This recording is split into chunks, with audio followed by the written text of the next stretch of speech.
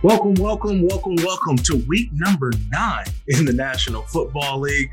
This is the Total Coverage Podcast. I'm Kirk Morrison, your former NFL linebacker, current host over on Sirius XM, ESPN College Football as well. But look, it is all about week number 9. Oh man, what an outstanding week. And I can't wait to talk about some of the performances, especially Christian McCaffrey coming back. I can't wait to talk about that. As well as there's a team out in the NFC South no one's talking about, but I bet they're talking about them now. They got an outstanding defense. We'll get into that a little bit later, as well as just some of the performances I really believe that just stuck out this week in the National Football League. So I'm excited to get this thing started. But my guest today, Jake Delhomme, Super Bowl 38 starting quarterback for the Carolina Panthers. He is going to join us. We'll talk some Carolina Panthers football, but most importantly, I want to get some stories about Super Bowl 38. That's right, his Panthers taking on the Patriots in the beginning of the Patriots dynasty. But I will get a chance to talk to him in just a minute. But make sure you remember Total Coverage Podcast. You can get it wherever you find your podcast, Apple Podcasts, a SiriusXM app, on demand, wherever you go find a podcast, type in Total Coverage. And that's where you'll see me. So make sure you rate, you subscribe, and give me a listen. And also, don't forget, at Kirk Morrison on Twitter, at Kirk Morrison on Instagram. We get all of that. Make sure you bring those questions, bring those thoughts, bring anything. Whatever I miss, you just let me know. All right, here we go. It's time. Bring them on in. That's right. Jake Delhomme. Jake, thank you for coming on, man. I can't wait to hear your insight. First of all, how have you been? How are things going before we jump into some football? Everything's well. Thanks for asking. Everybody's healthy. I have 2 daughters. I have a senior in high school and an 8th grader. Things are rolling along. Knock on wood. The sports, they're able to play sports. School hasn't. We haven't really had any setbacks, so hopefully we can keep it going that way. But it's good. Thanks for having me. I usually I prefer talking to linebackers in this setting, right, to where they're not across the line of scrimmage. I know there's something in front that I don't have to get hit by them. So no, thanks for having me. No, yeah, appreciate it. I know you're still tied in, with the Carolina Panthers, that organization, and obviously this has been a transition year, going from obviously Ron Rivera and then bringing in Matt Rhule. And then you think about, okay, how is this college coach? How is he going to be able to bring his philosophy? Will the guys buy in? And just, I would say the first half of the season, how has it been so far? I'll be honest with you. It's not only a college coach. When you look at the grand scheme, so Matt Rhule, he had a little taste of the NFL with the New York Giants and Tom Coughlin as an assistant. But then from Temple to Baylor, and right, then he comes to Carolina, brings the majority of a lot of his staff with him. Defensive coordinator Phil Snow, longtime college defensive coordinator, a veteran. Joe Brady, a one-time offensive coordinator at LSU. So, you have an old school, I don't want to say old school, but a veteran coach on the defensive side, a young, hot, fresh name on the offensive side, but everything's coming from college. And I'm like everyone else. I truly believe that we can talk about it all we want, not having a spring, OTAs, a true training camp setting, I said it's going to be difficult for this team early on. And because I'm not so sure what the talent was at Carolina, the whole roster in general. I don't think this was a Super Bowl roster to begin with. And that's just being honest. And listen, they're 3-6. I don't want to say they're exceeding my expectations, but the way this team is playing, I'm watching guys, I'm not going to name names, play last year that, man, I just didn't see much future or promise for them. And I'm watching them this year and I'm like, wait a minute.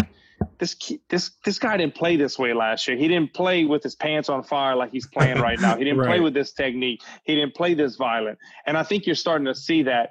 But what they're doing, he's changing the culture in Carolina. And not to say it was a bad culture. Ron Rivera was fantastic.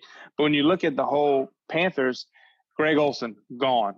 Right. Luke Kuechly, gone. Cam Newton, gone. You want to talk about 3 alpha males that controlled that locker room. And so it's starting new quarterback, but they've come in and they've been in every single football game. They really and truly have. It's never been a game where they weren't in it. This team is, even down to last week in Kansas City. I understand it was a long kick to try to win the game, but they're in it on every drive, so they're close. Now, moral victories, you know, there's no such thing as a moral victory. You got to win one. You got to win one at some point, but you're seeing this team progress week in and week out, and you're seeing young guys develop because there's still a few players away. We'll get to Christian McCaffrey in a minute because obviously he's the MVP of the squad. But I want to start first with Teddy Bridgewater. And that was the key offseason signing for the Carolina Panthers. We know his history, right? He was a starter in Minnesota, and we know what happened in Minnesota. The horrible injury, had to work his way back, spent the year last year in New Orleans, played some games and actually did well in for Drew Brees, who got banged up. But just from what you've seen from Teddy Bridgewater, right now he's currently fifth in the NFL in passing yards. But what have you seen from him that he's kind of the future of Carolina Panthers football? Well, like you said, and Kurt, I'm going to be honest. Did I think he was going to come in and maybe be that guy for 5, 6, 7, 8, 9 years? Right. In my mind, no, I really didn't think that. He's kind of exceeded my expectations, to be quite honest. But he's come in and taken an ownership approach, so to speak. He worked with Joe Brady 2 years ago with the Saints, so there was a connection there. But he's come in and he is the leader of that football team. We all know, I'm talking as an offense. You know, the quarterback's always the facilitator.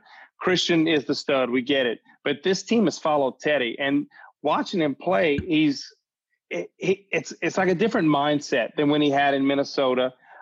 He had a cup of coffee with the Jets and then with New Orleans, because this is his team, and right. They have given him the keys, and he's embracing that, and the team is following him. Watching him run around with the football, even last week, a 4th and 14 play, he's making plays with his feet, being very accurate with the football. Turnovers have really not been a huge issue. But this guy has just kind of taken over, and he's kind of run with the chance, and this team has bought into him. The coaching staff has bought into him, and he's just playing with the confidence, and it's resonating with this young football team, which I think you need. You need to have some type of the young guys that, okay, this is how I'm supposed to act. I'm supposed to treat the media this way.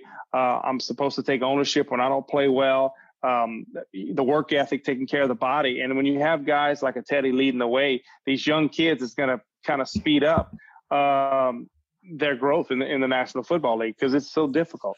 I think it's I won't call it a big 180, but it's much different than when Cam was there, right? Cam wore his emotions on his sleeve a lot. And I think with Teddy, it's a little bit different, right? He's genuine, understands his opportunity.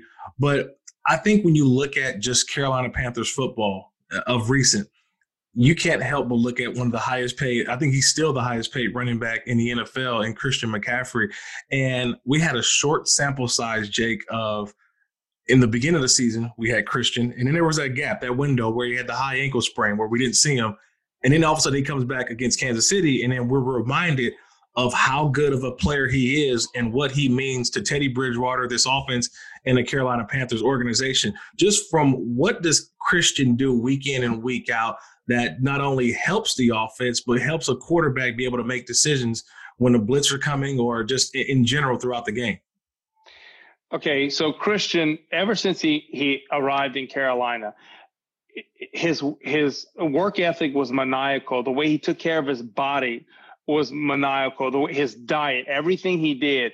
And all these veterans, they see a young kid that came in and is like, wait a minute, he's on another level. The way he takes care of himself and prepares. And he never thought of himself as better than anyone else. And he just kind of came in, he fit right in, and that team revered him, and they still do. But just so many things that he can do on the football field. I've said this. I saw him last year in training camp, whenever there was a training camp. The Buffalo Bills came down to scrimmage against the Panthers for 2 days before their preseason game. And I watched him line up at receiver on a bunch of plays, and I saw Tre'Davious White, who I think is one of the top corners in the NFL, guard him a couple of times. And I told one of my buddies, I said, this guy could start at wide receiver in the NFL, and he would be a dominant force. Christian was that good. And I'm not talking his running ability, but out the backfield. I'm talking about lining up as a true flanker or a split end. And then watching him block, even last week, he did many things good in this game. But they came with pressure at one point during the game against Kansas City, and he stoned this linebacker and drove him across the ball. And Teddy knew he had a free runner and Christian was gone. And when you have somebody coming and you know you have a running back, as a quarterback, you know, hey, that's in essence, he's going to get in his way. That's not his job to dominate this guy. Christian dominated him, got him across the ball, was able to get a big first down. Teddy be able to step up. And so he does the little things well. And I truly believe in that game last week, the Panthers won the coin toss. They took the ball. You never see a team do that. Everybody's going to defer to the second half. And we took the ball in Arrowhead Stadium. And I truly believe it because Christian McCaffrey's back.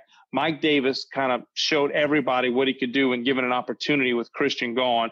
So we're coming back and we're going after this team. And it was a 9-minute drive, get a touchdown. And the best defense in the world is Patrick Mahomes sitting on the bench. And Patrick had to sit for, you know, 9-10 minutes in the first quarter.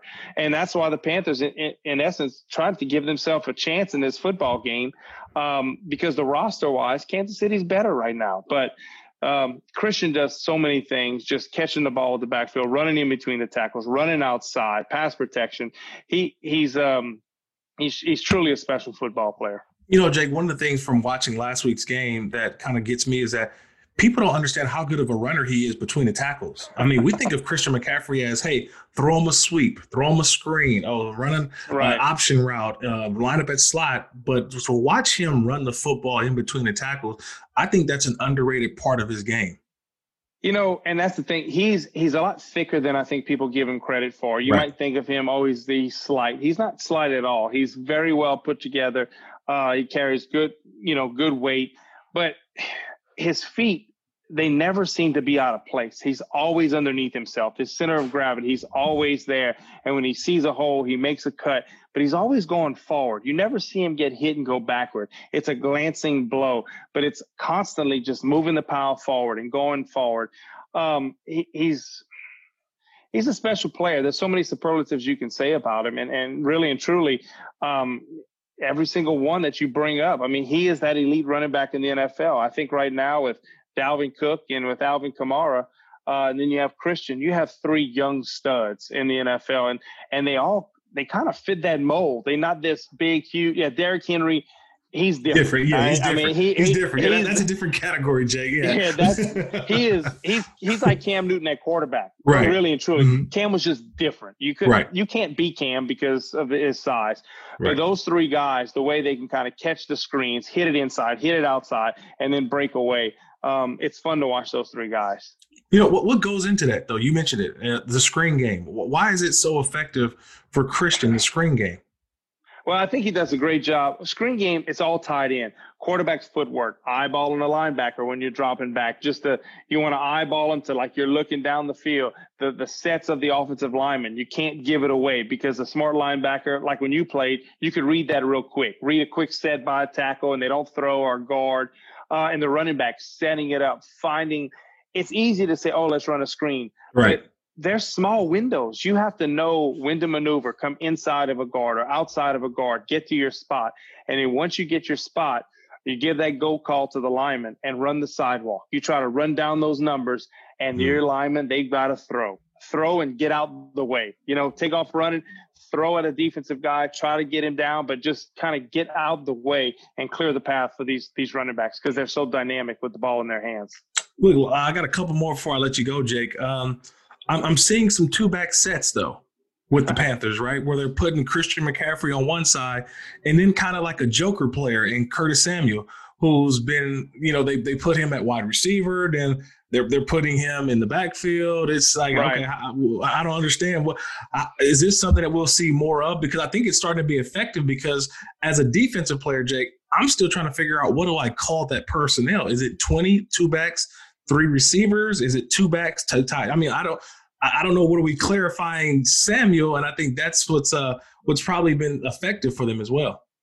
Very much so. And, you know, it's the same thing with a 3-down look on defense. And, okay, who's the rush guy? Who's the linebacker? Is he a better rush guy or cover guy? And we need to declare through that week. It's the same thing as offense looking at a defense. You know, do I want to declare him a big this week on 3rd down situations? Well, with Curtis, we can go back to the first Atlanta game in Atlanta. Teddy's in an empty set. He recognizes the box. It's a run look. He needs to run it. He calls Curtis from outside, brings him back to the backfield, and they run an inside. It wasn't a trap, but just an inside lead, and it's a third down play for a big gain. And so you have really, really and truly, you could kind of take Christian, move him out, bring Curtis in as a running back, and that's going to make the defense maybe go to a safety check, whatever it may be. And now with Mike Davis, there was a couple of times last week you put Mike Davis and Christian in the backfield together. And so now you don't know which way we can go in that regard. So Joe Brady, I think, I don't think he's a name nobody knows because of what happened at last year. People know him, but it's what he's doing. It's not stagnant. I mean, it's something new each and every week. And Curtis Samuel is that guy that this coaching staff has come in, and they didn't label him a wide receiver. They labeled him a football player. Yeah, you can play wide out, you can play slot, we're going to put you in the backfield. And he's just kind of a jack of all trades. And so to get Christian back with Curtis, and then hopefully we can see some of these things progress as the year goes on, try to knock out a couple of more wins. But I just think in time, as it's coming, I don't want to look ahead to 2021, but add some more pieces to this puzzle. This can be a dangerous football team. Jake, man, last question. I can't have you on Total Coverage and not get a Super Bowl 38 story. Just what do you remember most about that game? Because that was the sort of the start of the Patriots dynasty, right? They had won the year before or prior, but that was the first back-to-back, I believe, in a long time. So just give me your memory of that game and just how fun it was, because you guys had a lead late in the game, and all of a sudden Vinatieri, man. Yeah, Brady and Vinatieri, huh? Yeah. Terrible. But like leading into that game, Dan Henning, longtime NFL offensive coordinator, had many successes, a few Super Bowl rings with his time with the Redskins, and Joe Gibbs. But Dan was prophetic just leading up to that week. The Patriots at that time, yes, Tom had won a Super Bowl, but they were not this offensive juggernaut. They were led by a defense, from Rodney Harrison to Ty Law to they had Poole, then you had Vrabel, Ted Washington, Richard Seymour, Anthony Pleasant. I mean, Teddy Bruschi. Yeah. They were humongous. I remember lining up for the first play of the game saying to myself, oh my gosh, these guys are large men. But I was a rookie with Ted Washington, Jake. So I know that our defensive coordinator at the time called Ted a building with feet. That's how big of a person he was. So a building with nimble feet. But Dan told us all week, guys, listen, first quarter, it's going to be like running into a brick wall. We're going to struggle. We're going to struggle running the football because John Fox, we wanted to body blow you. We wanted to run the football and take big shots in the passing game with Muhsin Muhammad and, of course, Steve Smith. And the first quarter, nothing was happening. We couldn't throw it. I couldn't throw it. We couldn't run it on them. And then middle of the second quarter, somewhat a taste of success. And Dan was about, we're going to tire them out and we're going to make big plays when our time comes. We'll get big plays in a hurry. And sure enough, we were able to get some points before half, a touchdown, then a field goal. Then you have a long halftime in the NFL for the Super Bowl. It's not like regular season, an extended halftime. So sure enough, third quarter, beating our head against the wall. And then the fourth quarter, that's kind of, we made our name as the Cardiac Cats that year. Just kind of spread them out, opened them up, and running, throwing. And the 4 touchdowns that we scored in that game, 3 touchdown passes and 1 run. I kid you not. Those were the top 4 plays we put in at the opening mini camp of that year. It was one of the basic plays that we ran all season long, from 56 Hunt Street Circle to 82 Colt Why Not to quick 31 trap to 72 Reno. I mean, so many times you hear, oh, it's a good scheme and this and that. But when you perform, if you perfect certain plays, don't think of plays, think of players. And our players, we just perfected these plays, and we were interchangeable at position-wise, the receivers. And we ran those plays over and over again all season long, and we were very good at it, and it carried over in the Super Bowl. And that was a great lesson, I know, for me, in thinking it's not all the time about how thick your playbook is. It's about executing what you're told to do. Because everybody, when you draw it up, the defense has the perfect defense, offense has the perfect play. But when you just out-execute somebody, that wins games. And we were able to out-execute them for a good bit. But that number 12 on the other side, he was able to make a little drive, and Vinatieri with ice water in his veins nailed it. Yeah, man. One of the more memorable Super Bowls. But, man, thanks for taking me down memory lane, though, Jake. And appreciate the information talking about Carolina Panthers and Christian McCaffrey. Always watched your game as well. One of the good quarterbacks that we've seen in the NFL history. And, again, man, I appreciate the time. Thank you so much for having me. I appreciate it. Anytime. Hey, everybody, this is Fran Frischella, host of the podcast World of Basketball. Each week, we chat with the players, coaches, and executives who have helped grow the game of basketball around the world, like Toronto Raptors championship-winning coach, Nick Nurse. I always say this. I don't know why I picked this number, Fran, but I always say the X and O stuff's about 15% of the job. It really is. Episodes are available every Thursday on the SiriusXM app or wherever you get your podcasts.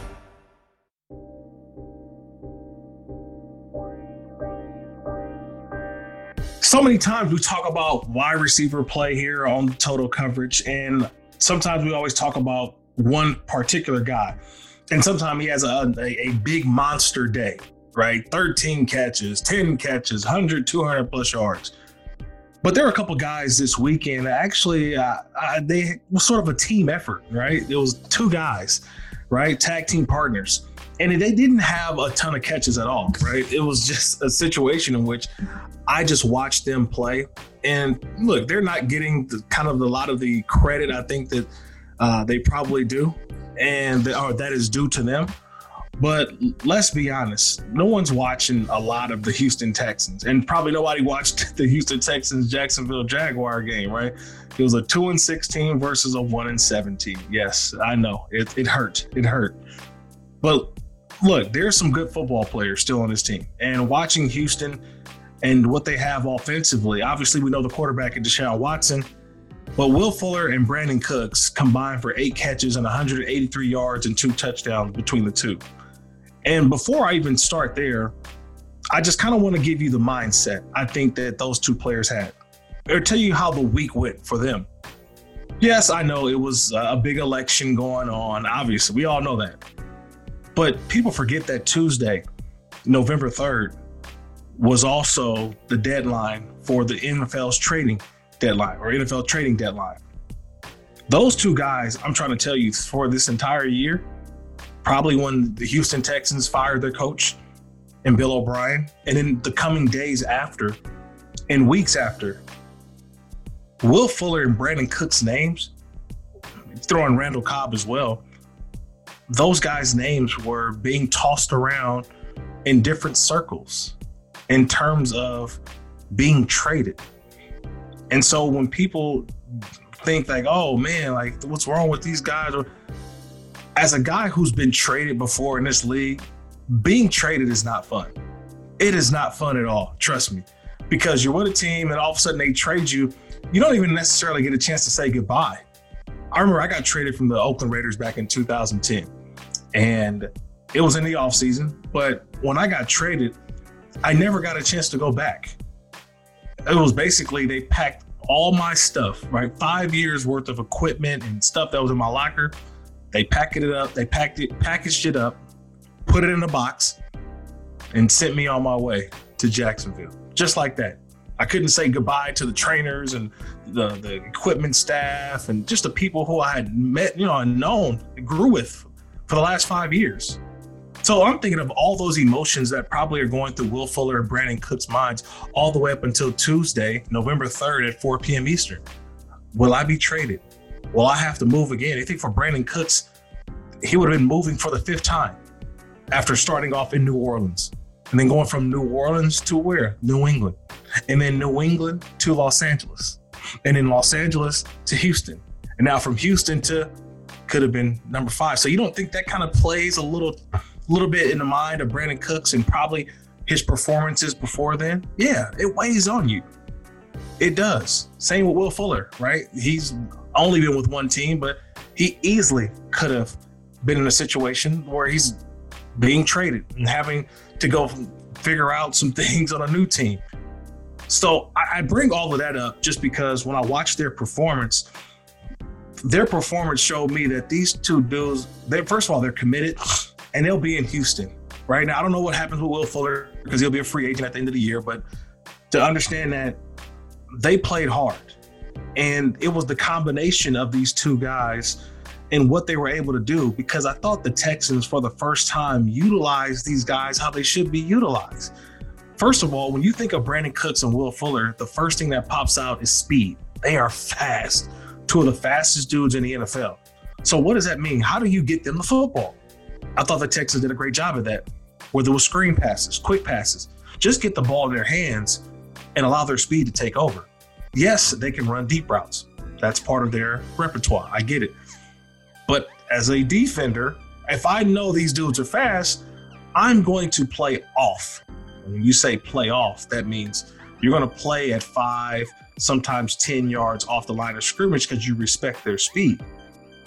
But with that being said, that meant that Deshaun Watson knew that, and he threw underneath a ton in this game, right? He threw underneath a ton because he knew guys were going to play off because they were so scared of the speed of Cooks, so scared of the speed of Will Fuller. And so you saw some screen passes, you saw some quick outs, you saw some check downs. You just saw a different, I think, just foray of what the Houston Texans offense we thought could be all year long. And just when defenses got upset and said, all right, I hate this, all right, I got to be more aggressive. Well, when they became more aggressive, what happened? Deshaun Watson hits Will Fuller for a 77-yard big play, right? Touchdown, right? So, yeah, that's the part that I felt that the Texans should be playing with all year long, because they have a quality of wide receivers, but you have to utilize them correctly. Both guys just can't always run deep, but I think you can utilize their speed in different ways. Get the ball out of your hands, get it to them quickly. Those things will happen. And I'm telling you, you'll be so much of a better football team.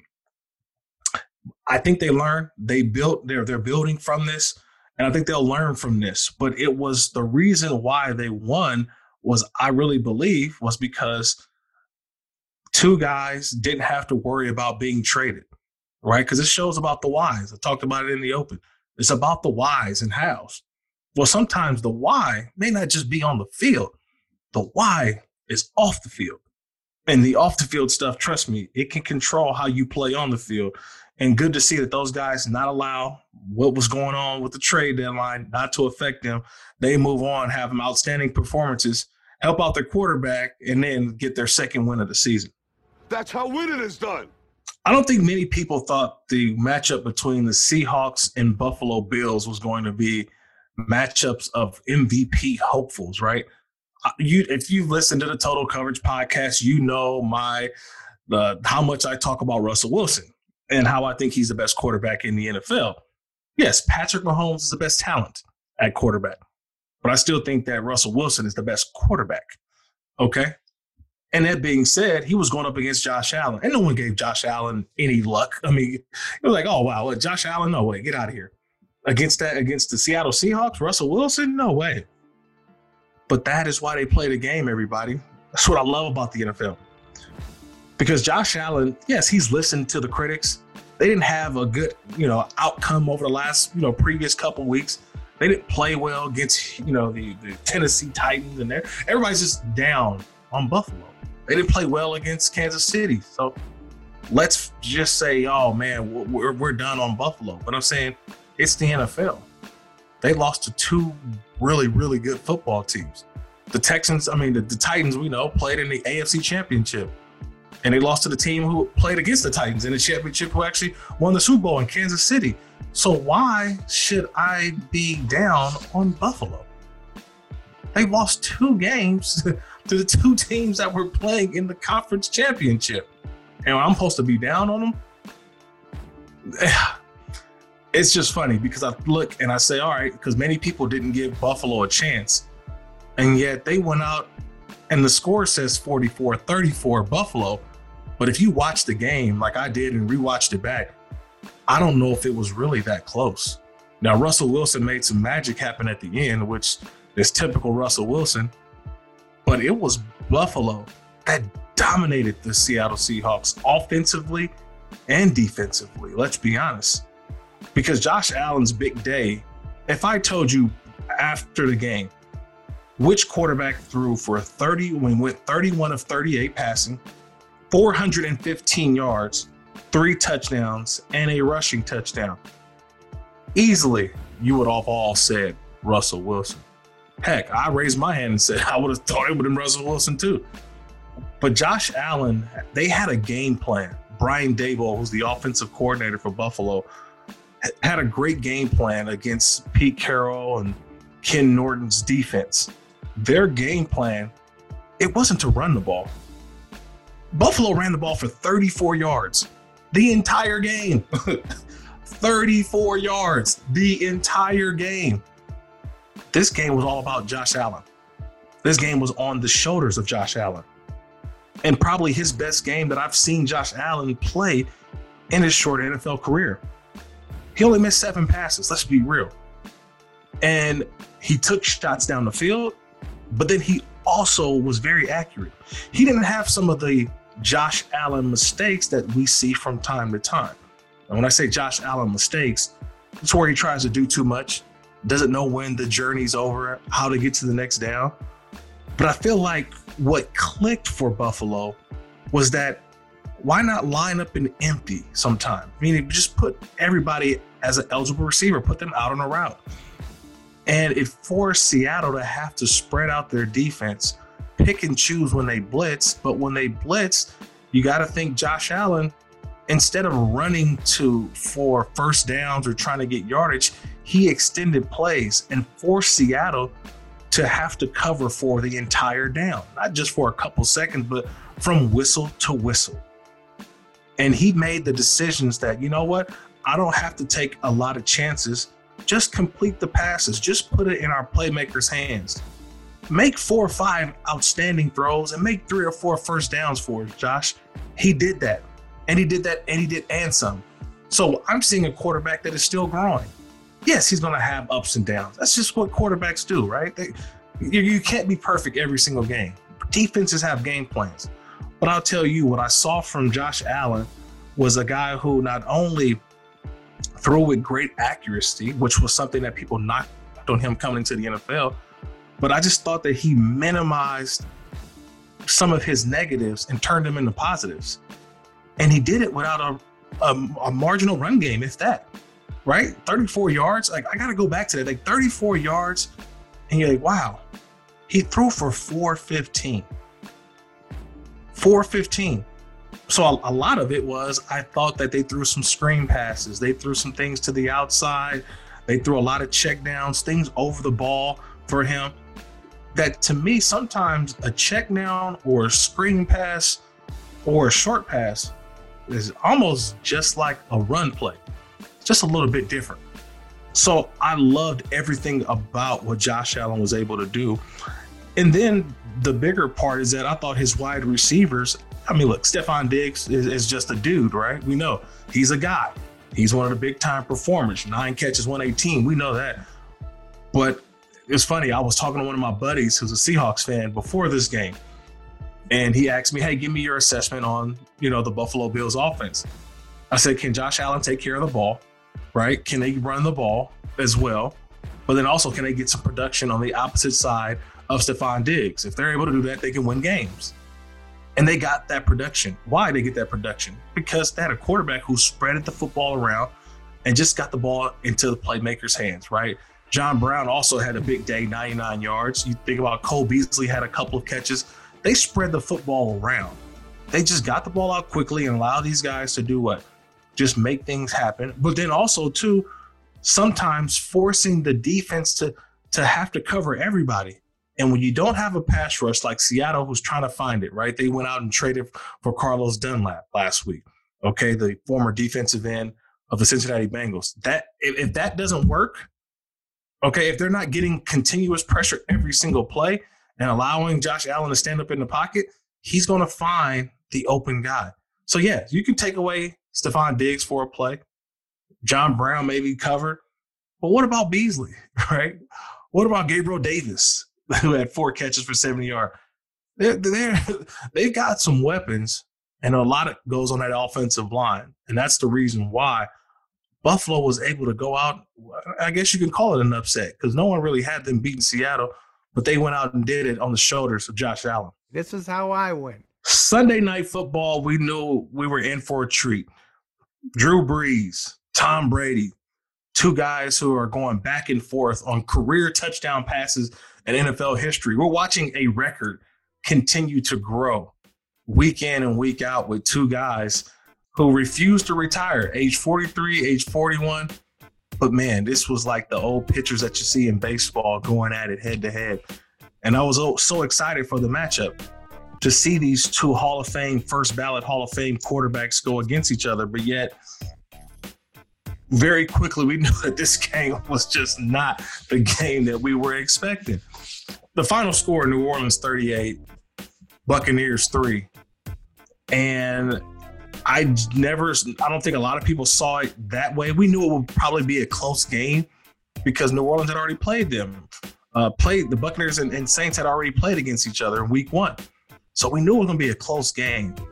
But for some reason, everybody was kind of off the Saints for a while. And all of a sudden, it was the arm of Drew Brees and how, he looked old. And did Drew Brees look old? No, he didn't. And they won, I think, for two big particular reasons. Number one is their defense. The second time this season that Brady has struggled against the New Orleans Saints. Week 1, we saw him, get picked off a couple times. We saw him struggle. We saw the defensive line just get after it. And you start to think, was this just a one-off? Or is there something to this Saints defense going against the Buccaneers? And so you kind of scratched your head a little bit, but we saw the same thing in week 1. We saw it again in week 9. Okay. Week 9 of the NFL season, we saw the same exact thing. The Saints defense continues to pressure. They blitz. They bring 4-man rush. This offensive line for Tampa Bay, which some had said improved over the last couple of weeks, they haven't improved against the Saints. And the Saints continue to, I think, be the team right now currently. And I know people hate this, but if the playoffs were to start today, I know people hate hearing that. I know. I hate hearing it too.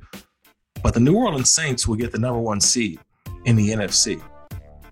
That means that the road to Super Bowl 55 in Tampa would have to go through New Orleans.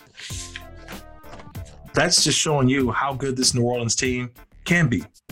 And we've seen them over the last, 4 or 5 weeks, maybe longer? Was it 5, 6 weeks? We've seen them without Michael Thomas. They've missed some Emmanuel Sanders. So as much as I'm going to give a ton of credit, because that's where the credit is due, to that defense, right? The guys up front, just watching them play. Yeah, give them a ton of credit to those guys. But I think also, too, I got to throw a lot of the credit, too, to the offense. Having guys back now. Michael Thomas being himself again. He had 5 catches, 51 yards. You have Harris. Emmanuel Sanders had a big day. We've seen Jared Cook, Taysom Hill, the other Hill, Josh Hill. You had Kamara, Murray. Literally, Drew Brees. Yeah, he's washed up, but yet he completed balls to, let's count it. 1, 2, 3, 4, 5, 6, 7, 8, 9, 10, 11, 12. 12 different Saints caught a pass on Sunday night. If this defense will continue to play like they played on Sunday night against the Buccaneers, Drew Brees doesn't have to do a lot. He just has to do enough. Okay? And enough is what he did. 26 to 32, 222, 4 touchdowns. But to be able to complete passes to 12 different guys, come on, man. That's unheard of in the NFL. That's unheard of. But it's also a recipe for victory. That's how you beat a team 38-3. It's great defense, but you also have a quarterback that understands what he has in front of him. Because as much as we talked about all of this, you still have Alvin Kamara, who is still playing at an unbelievable clip this year. And now watching this of how good this Saints team can be, I'm thinking, I'm not just trying to crown them, right? We're halfway through the season, everybody. I'm not crowning them as champions or nothing like that. But I thought that Sunday night had more to do with the Saints than the Buccaneers. The Saints telling everybody, hey, before you start to crown Tom and those guys, Don't forget about us. Don't forget about us. And I thought that was a pretty fun thing to watch with his squad, the Saints, and everything they have going on. Again, man, special thanks to our guest, Jake Delhomme, Super Bowl 38, starting quarterback for the Carolina Panthers. Again, man, so much fun here in week number 9. I can't wait to start next week. Get rid of all these bye weeks. Bye weeks are almost over. Now we can just look at the schedule. We know how many games we got left. We can start looking at playoff pictures, but it's all downhill from now. So another exciting episode of the Total Coverage Podcast. Remember, you can find it at Total Coverage Podcast, wherever you find your podcast, Apple, SiriusXM On Demand, wherever you find them, man, just go ahead, rate, subscribe. I love what you're doing. Appreciate you all taking this ride for me. And like I said, again, next week, we'll be right here doing it all over again. From myself, Kirk Morrison, good to talk to you all. Good football, y'all.